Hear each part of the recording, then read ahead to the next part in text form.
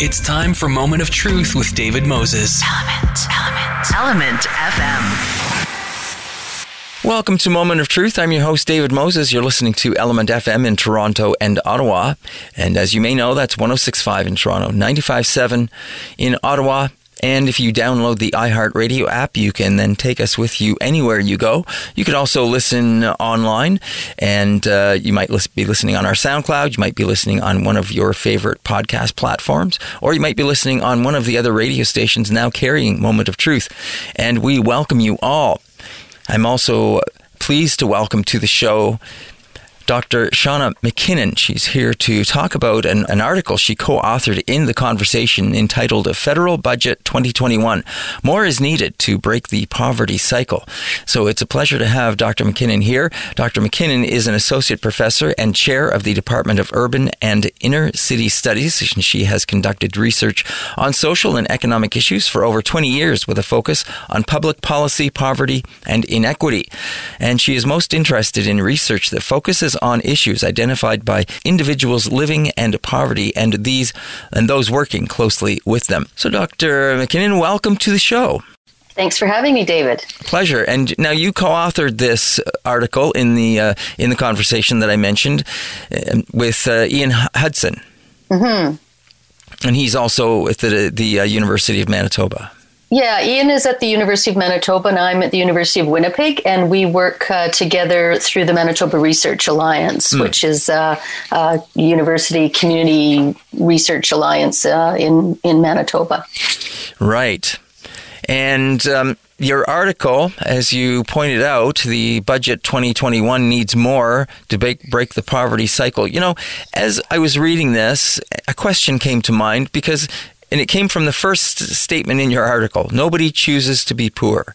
And I thought about that. And I thought, yeah, that is, of course, very true. Nobody does choose to be poor. And I thought, what do we know about where poverty came from, if that makes sense? You know, why is there poverty? What is poverty a product of? Does that make sense to you at all? Well, sure. And it's a great question, David. I think, you know, and it's complicated. People don't often think about the complexity of poverty, and it looks different for different people, different situations. And so there might be people who are, you know, temporarily financially insecure, you know, in between jobs and living below the poverty line. But there are those people that have fallen into poverty and have a very difficult time getting out. Sometimes are living in poverty for generations, and they have a whole host of barriers that keeps them living in poverty. So, you know, the causes are actually fairly complex. But it is also the case that, you know, we live in a society that is not particularly, focused on alleviating poverty. You know, we tend to be more interested in maybe, you know, providing charity and right. You know, supporting people, but not really, really interested in doing what is necessary to alleviate poverty. Now, the other thing I found fascinating, not too much into your article, was about how environment can shape these things, especially you mentioned prenatal environment, which I thought was interesting. Sure. I mean, there's all sorts of research that demonstrates that, again, I'm not an expert on health, but it demonstrates that the causes of people are off to they fall behind before they even get started, so to speak. Yeah. So, you know, children, depending on their mother's health, access to, you know, health and nutrition, these are all things that can cause problems for children after they're born and puts them behind others at the, you know, just as soon as they get out. Yeah. You know, yeah. out the gate, so to speak. Yeah. And now you mentioned off the top also that you and Ian are part of this Manitoba Research Alliance. Can you tell us a little bit more about that? Yeah, so the Manitoba Research Alliance has been around for close to 20 years now. We've recently been awarded a 7-year partnership grant through the Social Sciences Humanities Research Council, and we've had several of those grants now. And we're a unique initiative in that we are community-led. We are not housed at a university. We have university researchers from both the University of Winnipeg and the University of Manitoba, as well as University of College of the North, associated with our project. But we're led through a community organization, the Canadian Centre for Policy Alternatives, and we do that intentionally because it brings us closer to the ground to work in collaboration with our community partners. Most of our focus has been in the inner city of Winnipeg, but we have done a fair bit of research in northern communities as well.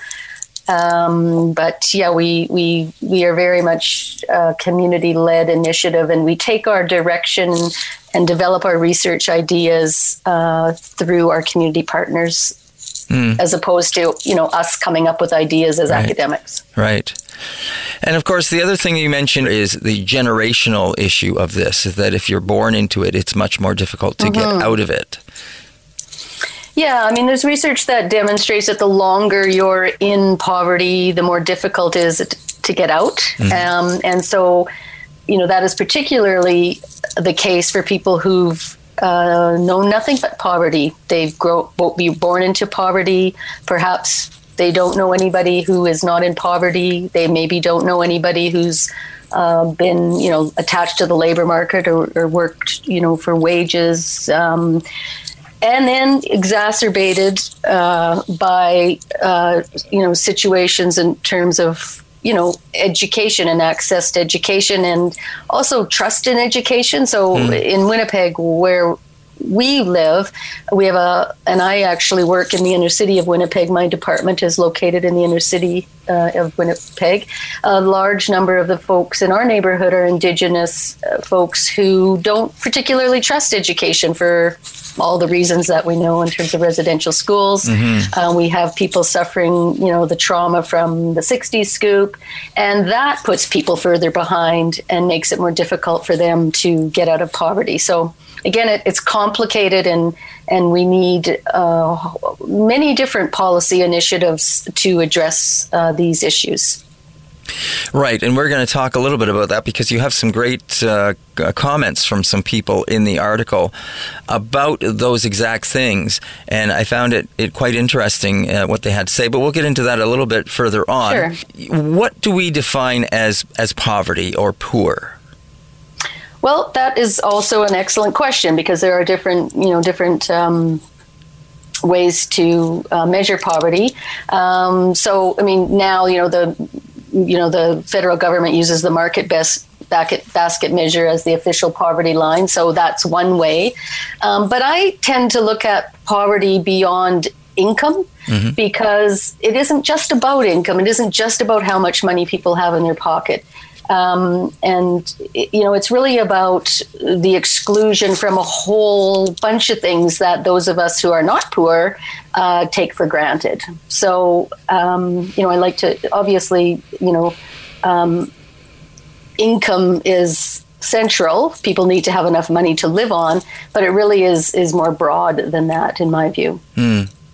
The name of your article, the title, that the budget needs to do more to break the poverty cycle.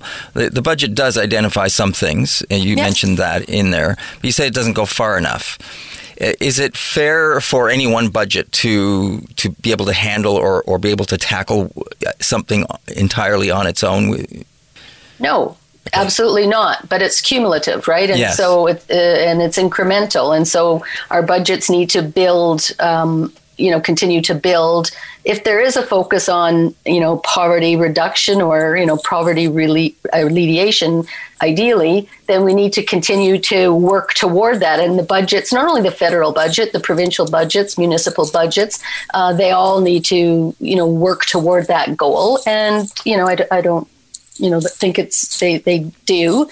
And it's also challenging because often, you need to have some sort of cohesive plan, or everybody needs to be moving in the same direction. And that's near impossible to accomplish when you have a federal government that's, working with provincial governments at all various political stripes. Now, some of the other things that you point out in your article about about being poor and about trying to break that cycle, the conditions that people live in, the lack of proper money to sustain themselves, which of course breeds then potential health issues, but housing is another big one.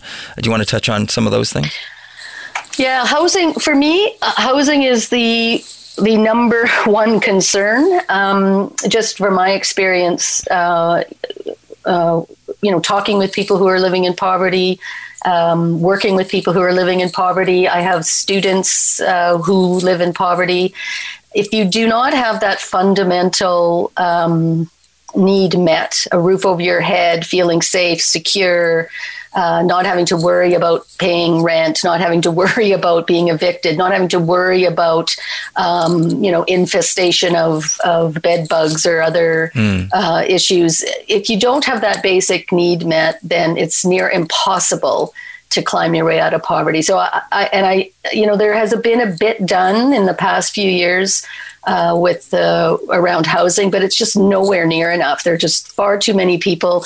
Obviously, the most obvious are people living who are homeless, but it's not just that. It's people who are struggling every day just to survive in really poor living conditions. And that's, to me, one of the biggest issues that we should be focusing on. Now, it sounds like from what you're saying there that we're talking about, because you're saying without a roof over your head, it sounds like we're talking about homeless, but there's, I guess, different levels of poverty, isn't there? Yeah. There could still be people that are poor that have a roof over their head, and then there's the homeless. Are we talking about the same people, or are we talking about different people when we say poor and homeless? Well, homeless, again, it depends on, and it's not just homeless, it's housing insecurity. Yes, okay. So, yeah, I would describe it more as housing insecurity. But, there are different levels of poverty, for sure. And so we need to meet, the immediate needs of, having people housed that are homeless.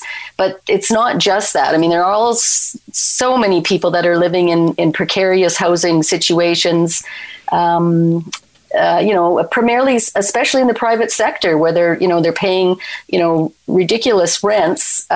They just don't have the income to be able to afford even the rents, and the housing that they're living in is not properly cared for. So this continues to be a big issue that really could be resolved if there was a greater emphasis on investing in social housing, which is housing that, rent is geared towards income. Yeah. And that there is, investment in maintaining that housing. This just came to me as you were talking there, and I was just thinking, what would you say are the benefits that we would see if there was more of that kind of social housing, where there was more subsidies towards that, to be able to have people living in income balanced housing that would allow people to have more of their income to, say, put food on the table, or to maybe to be able to do more things, maybe help put their kids through school or whatever. What would you say we would see as the benefits of those to society? Well, I think you've essentially said it, David. It provides the basic security that people need, to have a safe place to live, and that's affordable. And then that opens up room for you to make other decisions in your life. And it's also the case that if you add to that supports. Invest in supports in housing to encourage people to do other things, build a sense of community, and there's all sorts of positive things that come from living in an environment that you feel safe and you build a sense of community. And you just think of your own living situation. I live in a neighborhood on my street. I've lived here for a while. I know my neighbors. I feel safe and comfortable here. And that just eliminates a whole bunch of worries for my family. Right. You're listening to Element FM in Toronto and Ottawa.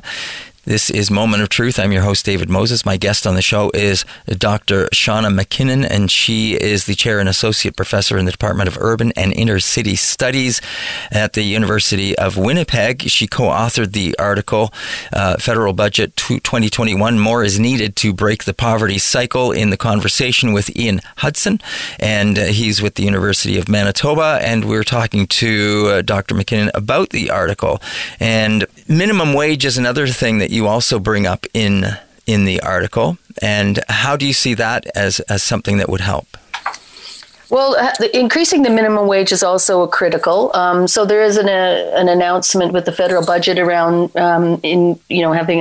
increasing the federal minimum wage, but that is really not going to address the minimum wage that's in provincial jurisdiction. For people who are working in precarious jobs. So that's again great that initiative, but that's not going to. Most people are not going to benefit from that. But certainly increasing minimum wage, having some, in all jurisdictions is important because, again, it just gives people more income. It gives them more security. So, again, that is one thing. But you also have to do things like ensure that there's affordable, safe housing for people, and then address all the other issues that people have in terms of, access to childcare, access to education. So again, it's important, but it can't. That in and of itself will not solve the problem. Right. Because it's also the case that there are people who do not work for income that also need to have sufficient income. Right. Now, you mentioned the budget has a plan for about 35,000 affordable homes, and yet in 2018, about 1.6 million households, and not necessarily individual homes, were required. Is that across the nation? Yes, that's the stats from the Canada Mortgage and Housing Corporation. Okay.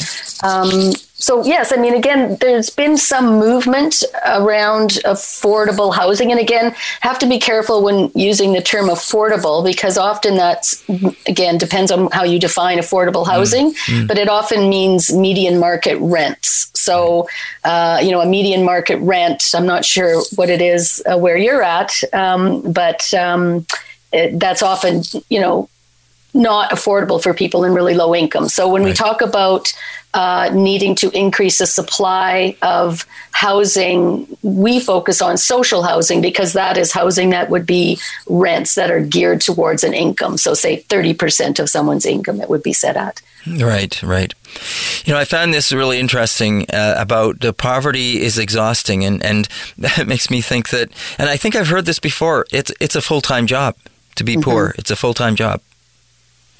Yeah, absolutely. I think about, again, some of my students who live in poverty and just how challenging it is for them to just, get to their courses, all the things that they have to do, if they've got children and, again, if they're dealing with, systems such as social assistance, which have all sorts of hoops that they have to jump through, if they're dealing with housing issues, if you've got a couple of kids, you don't have a vehicle, you got to get them, or you don't have access to, public transportation even, you got to get them to childcare, or you don't have a washing machine. You've got to get to haul your kids down to the laundromat. There are so many obstacles for people, which is why one of the women, that I, in the inner city described it as, it takes all day to be poor. You're just constantly struggling just to keep up.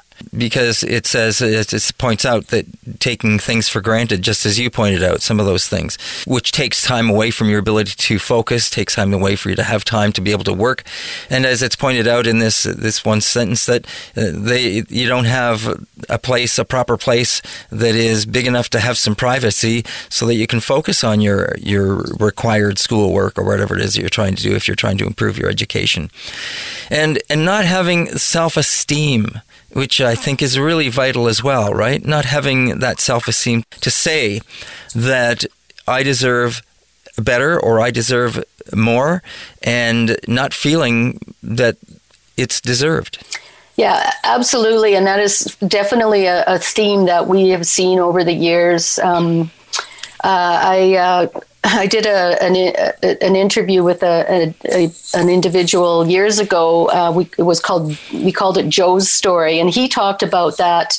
This was an individual who suffered from bipolar disorder, had difficulty finding housing, and was heavily reliant on soup kitchens. And so he talked about, never having a choice, having no choices in his life. He basically had to rely on the goodwill of others. And he talked about, how that affected his sense of self, because, he felt that, he was just not worthy of being able to make decisions for himself. And, so this is the problem with this model that we've become so reliant on in our country, charitable model, heavy reliance on food banks, heavy reliance on soup kitchens. We need these things because people need to survive, but they're not beneficial for people's sense of themselves because people want to participate more fully in life. They don't want to have to line up, to get food given to them. They want to be able to go to the grocery store like you or I and be able to make choices in the grocery store because they have enough money to do that. Yeah. So, we treat people who are living in poverty very badly. And so why should we be surprised when it takes a toll on their self-esteem? Yes, quite true. We talked a little bit about this, but education is a potential way for people to break the poverty cycle, but that is also very hard to do. Yeah, so I work at a university, and we, in the department that I work on, we're very much focused on trying to make university more accessible for students who've, dropped out of high school and are coming back as adults. But, they're behind, right? They're far behind. And so we need to do more to help them catch up. Because once they catch up, they're no different than anybody else. But, right. They're at a disadvantage because they're coming in, perhaps, they don't have as strong writing skills or the other essential skills that you need to be successful in post-secondary education. And we also need to recognize that the transition is different. So if you're a person, for example, and this is not uncommon, who's, left high school as a, and then came back, and now you've got a couple kids and you're wanting to, pursue, post-secondary education. It's an environment that you're just not familiar with. And you may not have known anybody who's gone to university. Going into a big institution, even finding the library could be completely intimidating. So all of these issues that we, again, middle-class folks take for granted are they're challenges that are amplified for people when they come from poverty. So, again, having the supports in place so that people can get over those first get through those first hoops, then they're no different than the rest of us. But we need to recognize those barriers. Yeah, and I suppose that there's ongoing concerns for people, even if they are able to break through that and able to get back to school and find their way in and get in there, they still have those ongoing issues that you were talking about earlier about the worthiness and about feeling like they deserve it, that they still have to battle, I guess, mentally as well.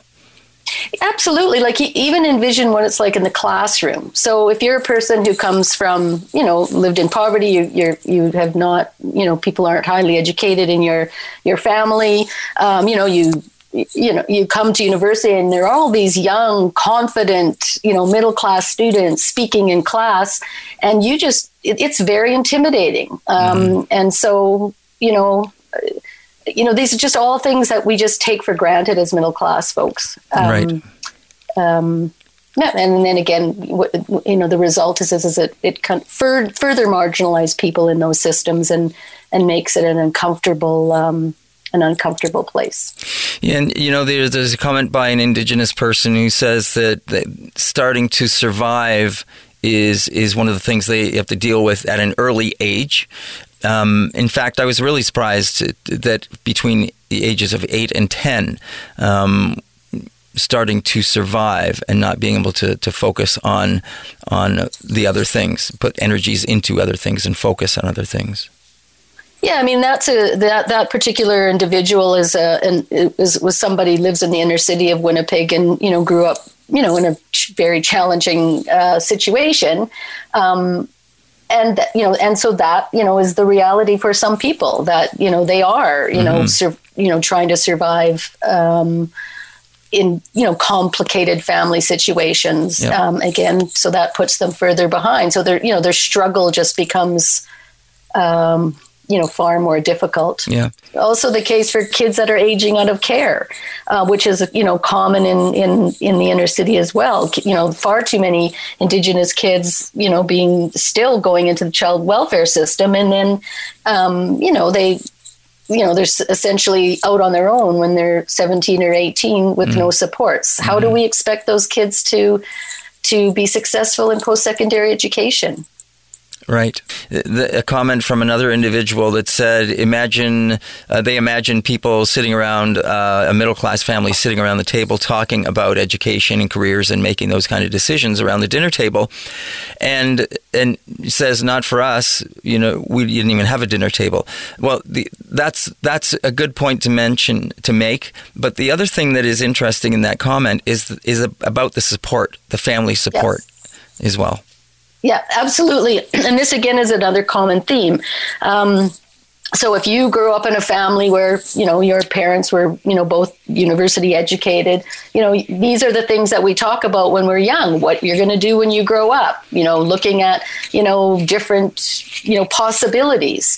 For people who don't come from that experience, those possibilities seem like possibilities for other people, not for them. And so they have a much more narrow idea of what the possibilities are for them. Right. Well, it's been fascinating speaking with you. Do you feel encouraged about the future at all? Well, you always have to be encouraged. Otherwise, it's difficult to go on. And so we've seen a few positive things more recently. But I think that where the positives for me come more from the community level, looking at people organizing, pushing for more, people who are living in poverty mobilizing, and being, not accepting it anymore. Right. So we need to do more of that, and I think that's where we're going to see a change happen. All right, Dr. McKinnon, thank you so much for taking the time to join us on the show and talk about your article that you co-authored in The Conversation, Federal Budget 2021, More is Needed to Break the Poverty Cycle. So people can go to The Conversation and read up on that. All the best with the great work that you're doing, and wish you all the best in the future and continued fortune with the work that you're doing in this area. Great. Thanks for having me, David. All right, you take care. Bye-bye. Bye. That's Dr. McKinnon, and she's an associate professor and chair at the Department of Urban and Inner City Studies at the University of Winnipeg. That article in The Conversation, co-authored with Ian Hudson, and he's a professor in the Department of Economics at the University of Manitoba. And as it says in the article, they are part of the Manitoba Research Alliance. That's this part of the program. Thanks for listening. Don't go away. We'll be right back with more right after this short break. Now back to Moment of Truth with David Moses. Element FM.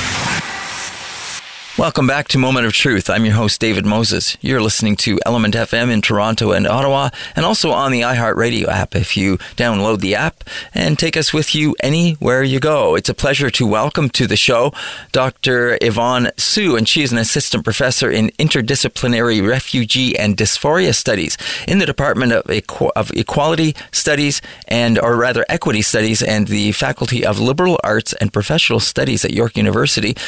And she's here to talk about an article she authored in The Conversation, which is entitled, With COVID-19's Third Wave, We're Far From All in This Together. So it's a pleasure to welcome Dr. Yvonne Hsu to the show. Thanks for having me on, David. It's our pleasure to have you here. And thank you for the article. And we're going to jump into this. And of course, your article starts with the line 1 year ago. And how long ago that 1 year does seem to be. Really? And the picture is a picture of Premier Ford in a shirt that says "We're all in this together," in his video making cherry cheesecake. Yeah. And I think we can all say that photo and that video did not age well. The cheesecake didn't look too bad, though. It did not look too bad, actually. Yeah, he got that one right. Yeah. So your article is pointing out about that inequity. I guess that's what you're talking about, is the inequity that we're seeing and showing up over the last year, and about the shortcomings that have happened as we're now into this third wave. Yeah, absolutely. I think people are very upset at how unequal vaccine access has been, how vaccine distribution has been, and how the provincial government, the premier, does not seem to be listening to his advisors, the science table, or anybody really. It does not seem like he's consulting much with those who are on the ground and being affected. You know, it's very confusing this whole last year, as you say, from COVID-19. There's been questions around the vaccines themselves. There's questions about the rollout. There's questions about shortages. There's questions around the variants, and there's lots and lots of questions in so many different areas. So it's been very confusing for all of us as we get through this. I'm sure, in fairness, it's hasn't been any less for politicians. But having said that, they are the people that we look to try and make sure that this is taken care of in the best possible way for us. This short-lived solidarity that you're referring to, do you want to elaborate on that? Yes, of course. So I think all of us can remember a year ago, a bit more than a year ago, when we first learned about a coronavirus. We were all very scared, and it's very normal to come together as humans and as groups to feel strong in the face of a crisis. So what we saw was a lot of people organizing online and through little community pods to help those who are more vulnerable. So those are examples of caremongering, getting groceries for seniors, telling people where to get masks or sharing sanitizer, and those kind of resources. And helping each other get assistance in general. So those are examples of caremongering, and I would say it was quite short-lived, about 3 to 4 months, I would think, and so things started to fizzle out. An example of that is when people used to clap for carers or go out and hit their pans at 7 p.m. That's right. We that lasted for a few months, but it wasn't well sustained. No, it wasn't, and that's because this COVID situation has sustained, and it's gone on and changed throughout that time. As we saw through the summer, it kind of cooled down a little bit, and it looked like things were loosening up, and people were going outside and enjoying themselves, and things started to open up a little bit. And then, of course, we get the second wave, and that all changed again.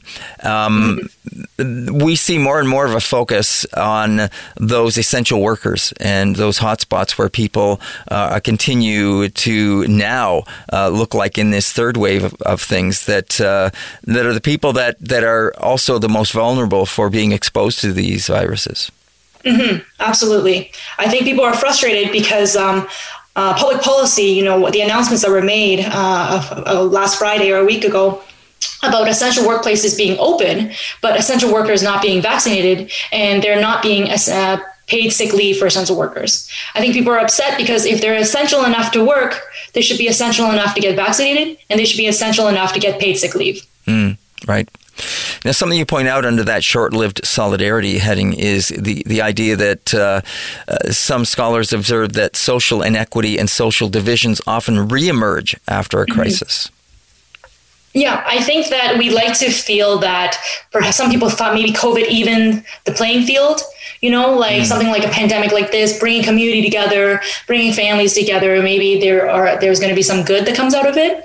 But I think what we kind of overlook is that social inequalities are very hardened, right? You can't really change your race or your class or your income significantly. And there are divides along those lines. And those divides, while they might disappear when in the beginning of the pandemic, when we were all faced with the same thing and all very scared, they reemerge often because it's just hard to make those things go away. Right.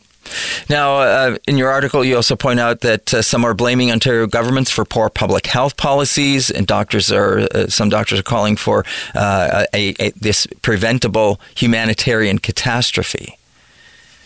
I think that doctors, healthcare workers are very upset and very angry at the government because there were so many projections, there were so many studies and evidence that pointed to the third wave coming. And there were advice and things that we could have done to prevent the third wave, and the government didn't listen to that.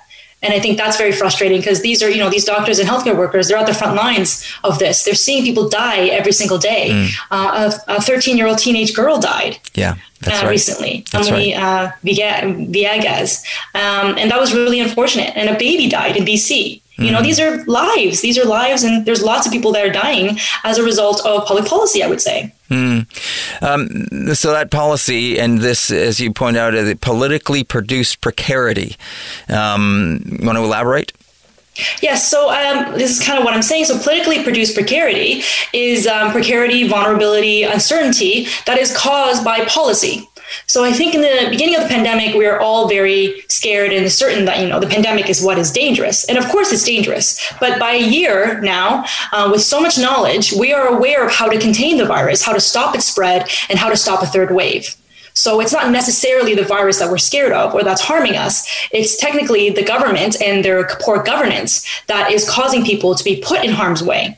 I think when you look at essential workers who are first to work so they can, pay their bills, pay their rent, if they're feeling sick, they don't want to lose a whole day's wage, right? They're probably going to go to work anyways because that's a lot of money to lose. Yeah. But without paid sick leave, there's no avenue, there's no structure for them to be able to safely take a day off if they feel sick, or to even take a day off to get tested, or to take a day off to get vaccinated.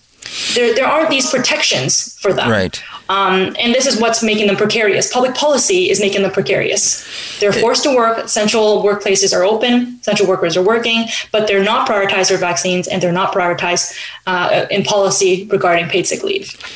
Yeah, what's going on, if you know, about the idea of these mobile units going out to these essential worker areas? Is that, do you know anything about that? So people are very frustrated because you see all these videos of huge lineups, like thousands of people are lining up. And the reason for that is that there isn't much publication or publicity regarding where these mobile units are. And one of the reasons I think the government cited for not publishing them and, giving advance notice is because they were scared that they're going to get swarmed. But I think it's kind of like a weird kind of thinking. Right? If people can't plan, right, and if people are being told that they're not going to know when these things pop up, yes, right, they are going to swarm when there's a chance because, of course, they want to get vaccinated. These are mainly essential workers.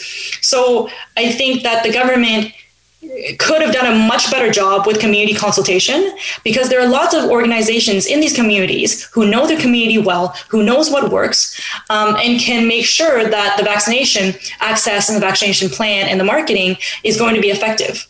But now people are mainly turning to Twitter, right? I'm sure you've heard of the vaccine hunters. That is where most Ontarians or Canadians are going to find out where they can get vaccinated and where there are vaccines available. And I don't think, it's great that they exist and people have said they deserve an Order of Canada. I agree. But it's really sad that these private citizens are the ones that are giving and leading vaccine access. As opposed to the provincial government itself. Right. Now, you mentioned the very unfortunate death of the 13-year-old recently in Brampton. And that, of course, triggered other conversations because around the same time there was the vote on this members' bill that came forward about paid sick leave that didn't pass. Yeah, and they voted it down, right? Premier Ford and the Conservative MPPs, they voted it down. And I think maybe because they want to introduce their own bill. But I think for people who are trying to follow the news and try to figure out what's happening, this is extremely disheartening. And it's a lot of mixed messages. It is. And I think that's the definition of the vaccine rollout. Just mixed messages. It's so hard for people to keep up. And also, not everybody has Twitter. Not everybody is able to have the time to do extensive research online to figure out how they're eligible. And then phoning pharmacies is another disaster, right? I phoned many and there's nobody that picks up, right? So I can imagine people are just so frustrated. They feel like there's no access, no route for them to go to even get the proper information. And I think all of this could have been avoided. I think people could have predicted that the vaccine rollout was going to be very complicated. And we've seen other provinces, I think Nova Scotia and New Brunswick, have one system, just one central system for booking, and it's supposed to be very effective. And it was designed by an Ontario company, which makes it very awkward for us, because in Ontario, there's so many ways to book a vaccine, and all the information is very different. Now, the other thing you have in your article is, of course, this graph that shows the outbreak numbers and areas. Mm-hmm. You want to talk about that a little bit? Yeah, so again, all of this is a very kind of awkward and ironic because all of this data is provided by the provincial government. So on the provincial government's COVID website, they provide a breakdown in charts and graphs and data of the number of outbreaks in various locations. So there's education, there is workplaces, there's also like travel. I know there's a lot of conversation about travel being a source of outbreaks, but however, the data is not showing that. The data shows that travel is actually very low. It's education that's actually the number one place for outbreaks. And of course, schools have been shut. And then workplaces is the second most popular place for outbreaks. Yeah. So the fact that about 30% of outbreaks are from workplaces and they're still open is what is very frustrating. I know there are new policies in different places that are saying that if you have like 5 or 10 COVID outbreaks, you have to close. And I think that is a great policy. But the question was, why was that policy not put in earlier?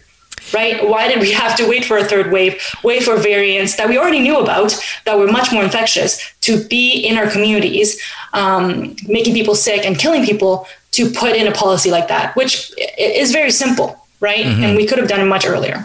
Yeah. Okay, so now you also point out about a couple of other things. You make some references in your article about a couple of people, and one specific is Andrew Dew and his situation with his parents living in the Jane Finch area. Yeah, Andrew Dew, he's a friend of mine, and his story was very sad because he had successfully booked vaccines appointments for his parents, and 2 days before they were supposed to get vaccinated, they got COVID. And he was scared. He was scared for their lives. He thought they were going to pass away. His dad is a factory worker, and that's where he believes he got exposed. So I think stories like that really bring to light how vulnerable these groups are. You know, they should have been prioritized earlier. You know, they shouldn't have had to wait to get their vaccines. You're listening to Element FM in Toronto and Ottawa. That's 106.5 in Toronto, 95.7 in Ottawa. And, of course, you can listen on the iHeartRadio app. Take us with you anywhere you go. This is Moment of Truth. I'm your host, David Moses, and my guest here on the show is Dr. Yvonne Hsu. She's an assistant professor in interdisciplinary refugee and dysphoria studies in the Department of Equity Studies in the Faculty of Liberal Arts and Professional Studies at York University. Talking to her about an article she authored in The Conversation titled "With COVID-19's Third Wave, We're Far From All in This Together," making reference to the T-shirt that Doug Ford was wearing about a year ago when he was going on camera, making cheesecake and talking about how we were all in this together. And so we're talking about this article with Dr. Hsu, and we're just going through the article and talking about some of the things. Inequity is something, of course, that she is referring to that is spelled out in here, and about some of those things. And Dr. Hsu, one of the other thing that you refer to is the vaccines and how that is showing up as inequitable as well throughout this, and specifically in the Toronto area, and those hotspots that were shown to be selected for who should get the vaccines. Yeah, so I think there was a lot of outrage when it was uncovered that some of the postal codes that were included as hotspots actually had lower than average infection rates. So about 5 postal codes had lower than provincial average infection rates, but they were included as hotspots. And I think the Star revealed this, when they dug a bit deeper, it was revealed that those hotspots belonged to people were represented by Conservative MPPs. And then there were 8 hotspots, or 8 places that had above provincial average infection rates that were not included in this hotspot list. And those were represented by opposition MPPs. Right. So when you see stuff like that, it's really difficult not to feel disheartened that politics is at play in determining who is left, who is included, and who is excluded. Right. Now, you specifically point out the Jane Finch and the Moore Park area, but you also point out about the poorest neighborhoods and these other neighborhoods with the vaccination rate. Now, when you say vaccination rate, are you talking about just those people that are showing up to get vaccinated? I mean those people who have been vaccinated. Okay. So when I wrote this article about a week ago, before some of the recent mobile units were in Jane and Finch, the vaccination rate was 5%. Yes. In Moore Park, one of the most affluent areas, it was 22%. Now, you can look at the differences and say, it could be a breakdown of age because people in Moore Park, they're more affluent and many of them are older in that area. Right. So that's why they were eligible to get the vaccine, and that's why the vaccination rate was so high. But you can also say that those are the same people that can stay at home. Right? If they're retired or stay at home because they have jobs that allow them to work from home. Yep. So their risk is actually lower than when you compare to Jane and Finch, who are mostly younger population and mostly racialized communities that are in essential workplaces. The other thing, yes. So while they're younger and they might be quote unquote less exposed just because of their age, the fact that they're, working at our Tim Hortons, working at our Costco, bagging groceries, meeting people every single day, being exposed, they are much more vulnerable than those who have money and are pretty comfortable inside their houses in Moore Park. Right. The other thing that comes to mind, and I'm not sure if I'm reading into this in the right way, but I think about the question around hesitancy, and vaccine hesitancy. Is there questions, for the... That's one hesitancy. The other thing is, like you were saying, is the availability to get to the pharmacies or get to the areas where they could or even access the mobile vaccinations, so that because of time, as you say, were they able to get either time off, and or are those units available during the times that they are? Absolutely. And I think if anybody that's tried to book a COVID test will know that it doesn't cater to your schedule. Right. So when you try to book a COVID test, it's not going to be available right away or tomorrow. It could be in 3 days. It could be in 4 days. And in those times, you might be working. So if you're, on the fence about whether you have it and you're thinking about losing a whole day's wage to get a test, you're likely not going to go get a test.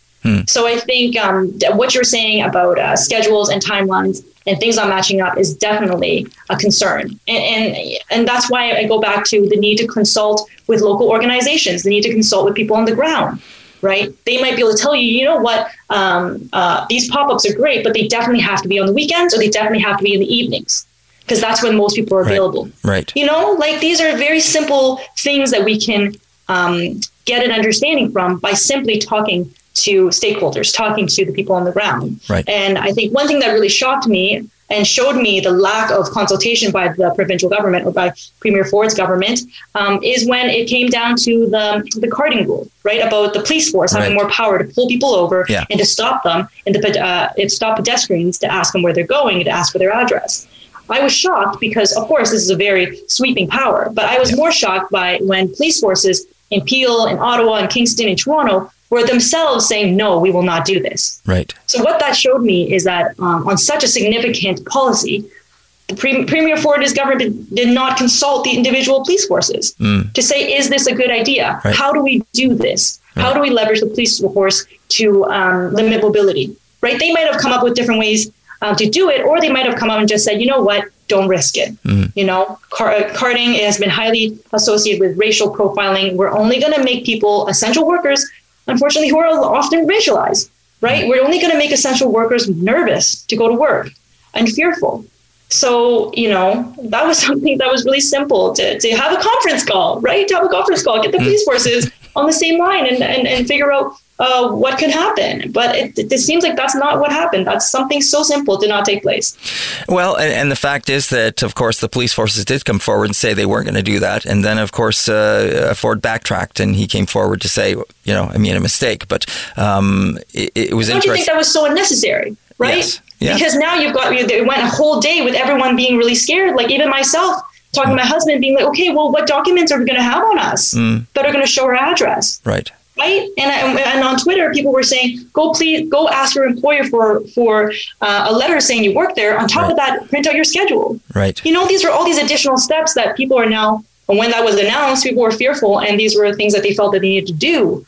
And I think those were just unnecessary motions for people to go through in a global pandemic when the premier could have had a conference call with the police forces who would have adamantly said no. Right. And we wouldn't even be having this discussion. Right. Good point. Going back to the point about the partisan considerations for the postal codes and the hotspots, have you heard any further fallout from that in terms of what the progressive conservatives are saying in regard to those comments? I don't even think they responded. I don't recall seeing a response. And I think that's smart, right? Because what can they say? Right. I don't think they really have anything to justify why they were included. Because if the criteria was whether the place had a high infection rate or above provincial average infection rate, that seems like a pretty clear-cut criteria, right? So how do you make exception for 5? If like 1 or 2 slip through the cracks, some kind of oversight, maybe. Right. But when there's more, that's when you kind of question it. And of course, when they're all represented by conservative MPPs, you're like, okay. Right. Yes, it is questionable for sure. Absolutely. Now, the other thing you mention in here is that young frontline workers begging pharmacists for vaccines. Yeah, I saw a video of a pharmacist in Toronto that was saying that, there are people lining up, there are people asking him to be vaccinated, but they just don't qualify.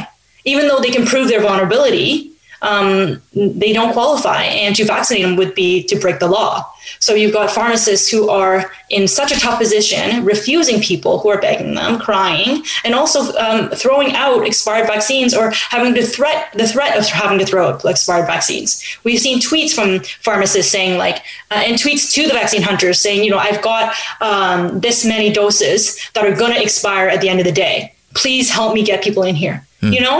So I think that's another mismatch of public policy. Now, when you say that they show their vulnerability, but they're not eligible, what do you mean by that? So going back to what you were saying with the 18-year-old plus 18 plus for the hotspots, right? That's only the hotspots, and that's only in the mobile units that they know. Right. But again, we don't know where these mobile units are, and they're not necessarily announced ahead of time. So you've got people who are 18 plus, who are essential workers, who qualify for the mobile units, but they don't qualify in the pharmacy, and they don't qualify through the provincial booking system. Right. So again, this is all very confusing. Yeah. Right? You're reading many headlines being like 18 plus in hotspots, eligible. So you get super excited, and then when you read the fine print and you read the details, you find out how difficult it is. Or most people, they don't have time to read the details, so they're assuming, okay, I'm going to go to a pharmacy, right, and try to get a vaccine. Hence the pharmacist having to decline them. Yeah. Or when you go on the Ontario website, you're clicking through and it just keeps denying you, right? Even though the news or Doug Ford has said to your face that you're eligible, right? You're not finding avenues to actually get the vaccine. And that's just very disheartening. The other comment that stands out in your article is the one about I think it's a doctor that says your job is essential, but you're not. Yeah, I like that. That really hit. That hit hard because I think it resonates with people, right? Like Amazon warehouses are open. Right? Like factories, farms, these big places of exposure are open, and they don't have a choice there because, if they quit, they don't get CRB, right? Because they've quit, they haven't been let go. Right? So there aren't any avenues for them to protect themselves and feel safe while still making money in a global pandemic where everybody is very fearful of their financial situation. Right. I mean, their expenses have not gone down, right? Yeah. Rent really hasn't gone down. No. Your phone bill hasn't gone down, right? The cost of water. Yeah. All these things are still the same, yet your sources of livelihood are at risk. Yeah. So ending politically produced precarity and looking forward, as you say, some people are looking towards the next election. Add one more thing to the list that we need to be thinking about. Yeah, I think if you can say it's a silver lining of this pandemic and the government's reaction to the third wave, is that it's gotten a lot of people to pay closer attention to public policy and pay closer attention to the consequences of their elections. Right? We need to remember that when we elect somebody, we often elect them for 4 years. That means that we can't just kick them out or say, no, I don't like them anymore halfway through. Right. So if you vote for somebody that has promised you a bunch of things and they don't deliver, then you can vote them out in the next election. But hopefully you learn the lesson to be much more careful, to really vet the candidates, and to understand that there are real life consequences to these elections and to who is in power. They govern us, and they decide who gets to live and who gets to die. And I think that's something we don't often talk enough about when we talk about our politics. Right. Dr. Sue, any last things in terms of that may have developed since you wrote this article that we haven't talked about looking forward, or that you want to mention just before we finish up?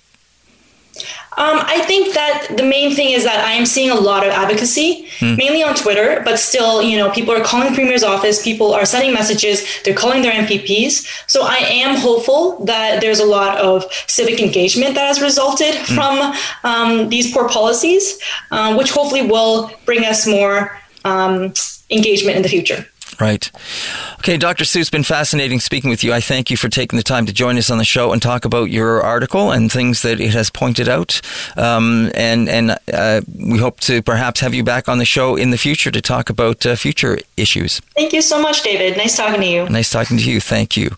That's Dr. Yvonne Sue. She's an assistant professor in interdisciplinary refugee and dysphoria studies in the Department of Equity Studies in the Faculty of Liberal Arts and Professional Studies at York University. We were talking to her about her article that she authored in The Conversation entitled, "With COVID-19's Third Wave, We're Far From All in This Together." And that is our show for today. I'm your host, David Moses. Thank you for listening to Moment of Truth each and every day right here on Element FM. And we'll see you again tomorrow. This has been Moment of Truth with David Moses. Element FM.